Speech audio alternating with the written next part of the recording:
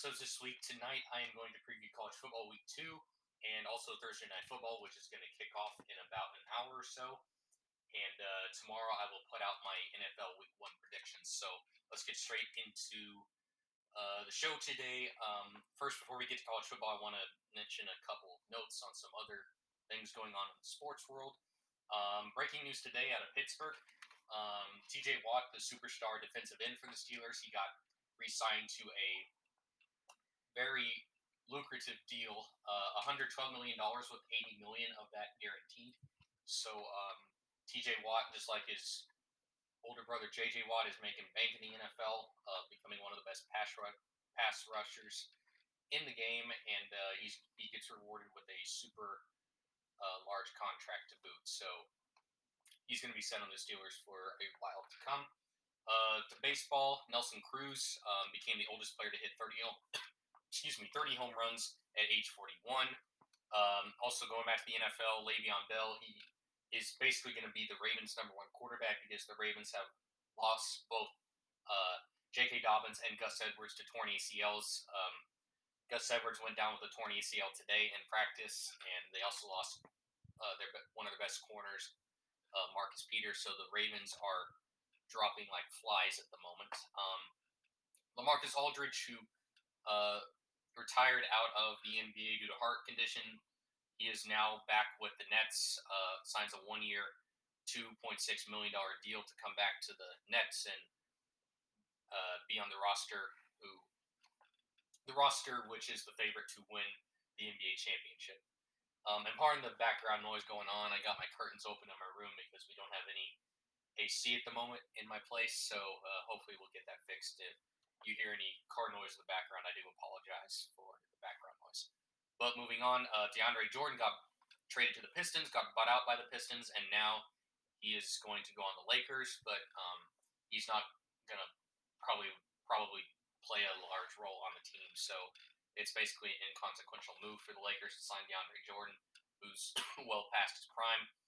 And the U.S. Open is going on. They're in the semifinals in the ladies round, and the men are close to making it as well. Djokovic is into the semifinals, I believe, and if Djokovic were to win the U.S. Open this year, he would break the tie with Rafa Nadal and Roger Federer for the most major titles in men's tennis history. So he's bound to do that at some point, and it'll probably be this tournament. All right, moving on to College Football Week 2. Got a lot of good games.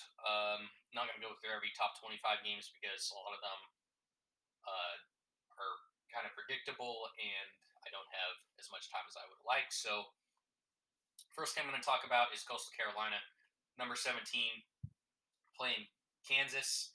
Coastal Carolina is a 25-point favorite. Coastal Carolina has won the past 2 meetings. They were 11-1 last year, 8-0 in conference play. They run a triple option offense under quarterback Grayson McCall, and they've won 13 of their last 14 games dating to last season. Kansas only managed 82 yards on 41 carries, so 2 yards a carry last weekend versus South Dakota. And quarterback Jason Bean, who's a North Texas transfer, he didn't get a lot of offense going. The key for Kansas under head coach Lance Leipold is to run the rock, but I just think Coastal Carolina is going to win this game out with their overall talent. So Coastal Carolina wins, and they cover the spread -25 on Friday night. All right, moving on to Saturday. Got a really big game between the Pac-12 and the Big Ten. It's the big noon kickoff on Fox, which is 11 a.m. Central on Fox. Number 12, Oregon taking on number 4, Ohio State in Columbus. The big story of this game for Oregon is their best player, Kayvon Thibodeau, who's projected to go number 1 by a lot of people in next year's NFL draft. He's day-to-day because his ankle got rolled up on in last week's victory. And so we'll see if he plays in this game, and if he does, we'll see how well his ankle holds up. Oregon, as they've been known, have lots of speed and offensive talent. Quarterback Anthony Brown, he's not a super elite quarterback, but he's a pretty good quarterback, and Oregon will have a good pass rush. Ohio State, C.J. Stroud made his debut last week versus Minnesota. Threw 4 touchdowns, was pretty efficient after a shaky start. Running back Travion Henderson reminds me a little bit of J.K. Dobbins when he was at Ohio State, but a little bit bigger and a little bit faster. They have superstar receivers on the outside. Chris Olave, Garrett Wilson made big plays last week versus the Gophers. Um, the offensive line for Ohio State held up pretty well, and their pass rush got to Minnesota's quarterback too.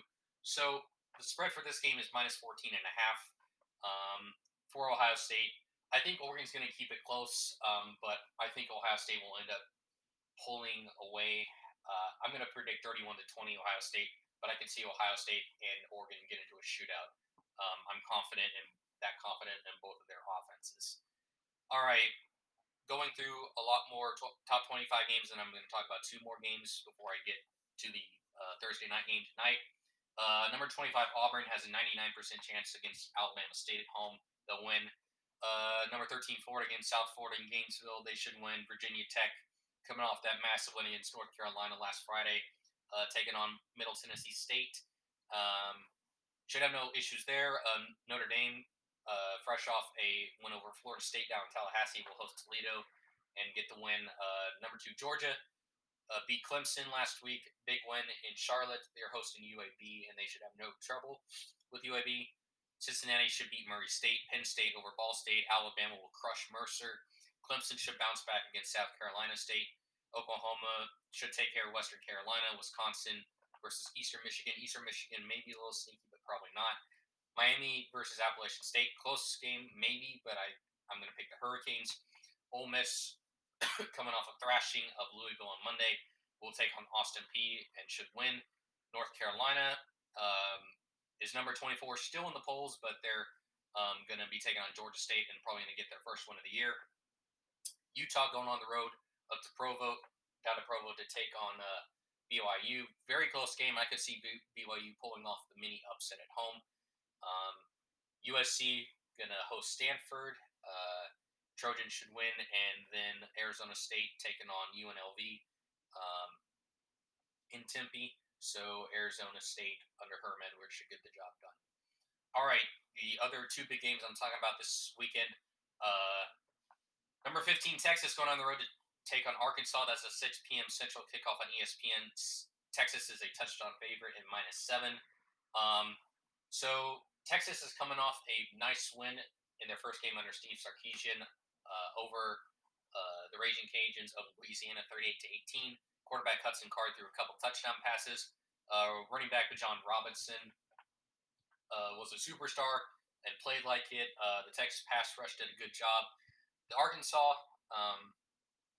the key for Arkansas is to force Hudson Card to pass Texas out of the game, or pass Texas to a win and shut down Bijan Robinson. But I don't really see that happening with Arkansas. Arkansas has just not proven to be a great team over the years, especially in conference play. But this is non-conference play, and quarterback KJ Jefferson, he's going to have to be creative with his arm and legs in order to beat Texas.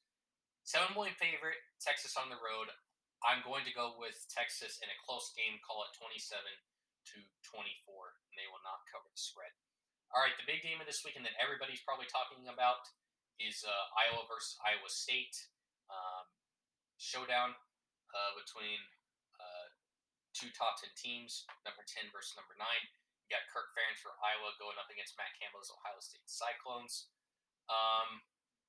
The key for Iowa State will obviously be the play of quarterback Brock Purdy, who's one of the better quarterbacks in the country. You got Breece Hall running things out of the backfield for Iowa State. Iowa has a strong running game, and they have a strong defense. They dominated in a 34-6 victory against Indiana last weekend, and there's a good chance that they can hold Brock Purdy and Hall in check. But the thing is, Iowa State is at home, and even though Iowa State overlooked them maybe a little bit last weekend versus Northern Iowa, I still believe in Iowa State at home. I'm going to say 31-20. It's going to be a close, fun game, but in the end, I think Iowa State is going to get the job done, and it's going to be a big win for Matt Campbell and Iowa State. All right. that is it for college football week 2. Going to preview Thursday night football, which is kicking off in less than an hour. Again, I will put out my NFL week 1 picks tomorrow um, for you guys. All right, moving on. So, Cowboys going to Tampa Bay to take on the Buccaneers, who, of course, are the Super Bowl champions. The first thing I look through at this game is the Bucks have just so much talent on both sides of the ball. If you look at the top 10, 12 players versus both teams, you got the Bucks who have a majority of the top players. On offense, for the Bucks, they have the GOAT Tom Brady at quarterback. At running back, you got Leonard Fournette. Gosh, there's so many players on the Bucks. I'll get mixed up. Giovanni Bernard, Leonard Fournette, and Ronald Jones, and he's probably the number one back. At receiver, you got Mike Evans, Chris Godwin, Antonio Brown. Tight ends, Rob Gronkowski, Cameron Brate, O.J. Howard. And the linebackers on defense, you got Devin White, Levante David, Jason Pierre-Paul, Shaquille Barrett. They lead the way with an improved secondary too. So the Bucks are just absolutely stacked coming off a Super Bowl victory. For the Cowboys, they have a nice receiver core with CeeDee Lamb, Mari Cooper, Michael Gallup. Ezekiel Elliott's still one of the best running backs in the game of football. Key is for the Cowboys, Dak Prescott is going to make his first start since last season when he broke his ankle. We will see how he fares up against that pass rush and see if he gets gets into any ring of throwing the ball, just because he's had a shoulder issue throughout the preseason, and he didn't get a lot of reps in training camp and the preseason. So bottom line, I don't think the Cowboys defense is going to be able to stop Brady very much. I just think Tampa Bay is a 9-point favorite. That's a pretty large spread for an NFL game. At home, coming off a Super Bowl victory, I think they're willing to defend their championship, and I think they win tonight by a score of 35-17. They just will hold the Cowboys in check for most of the game. The Cowboys won't be able to get a consistent rhythm going tonight. All right, I will be back tomorrow with Week 1 NFL predictions. Thanks, and I'll see you tomorrow.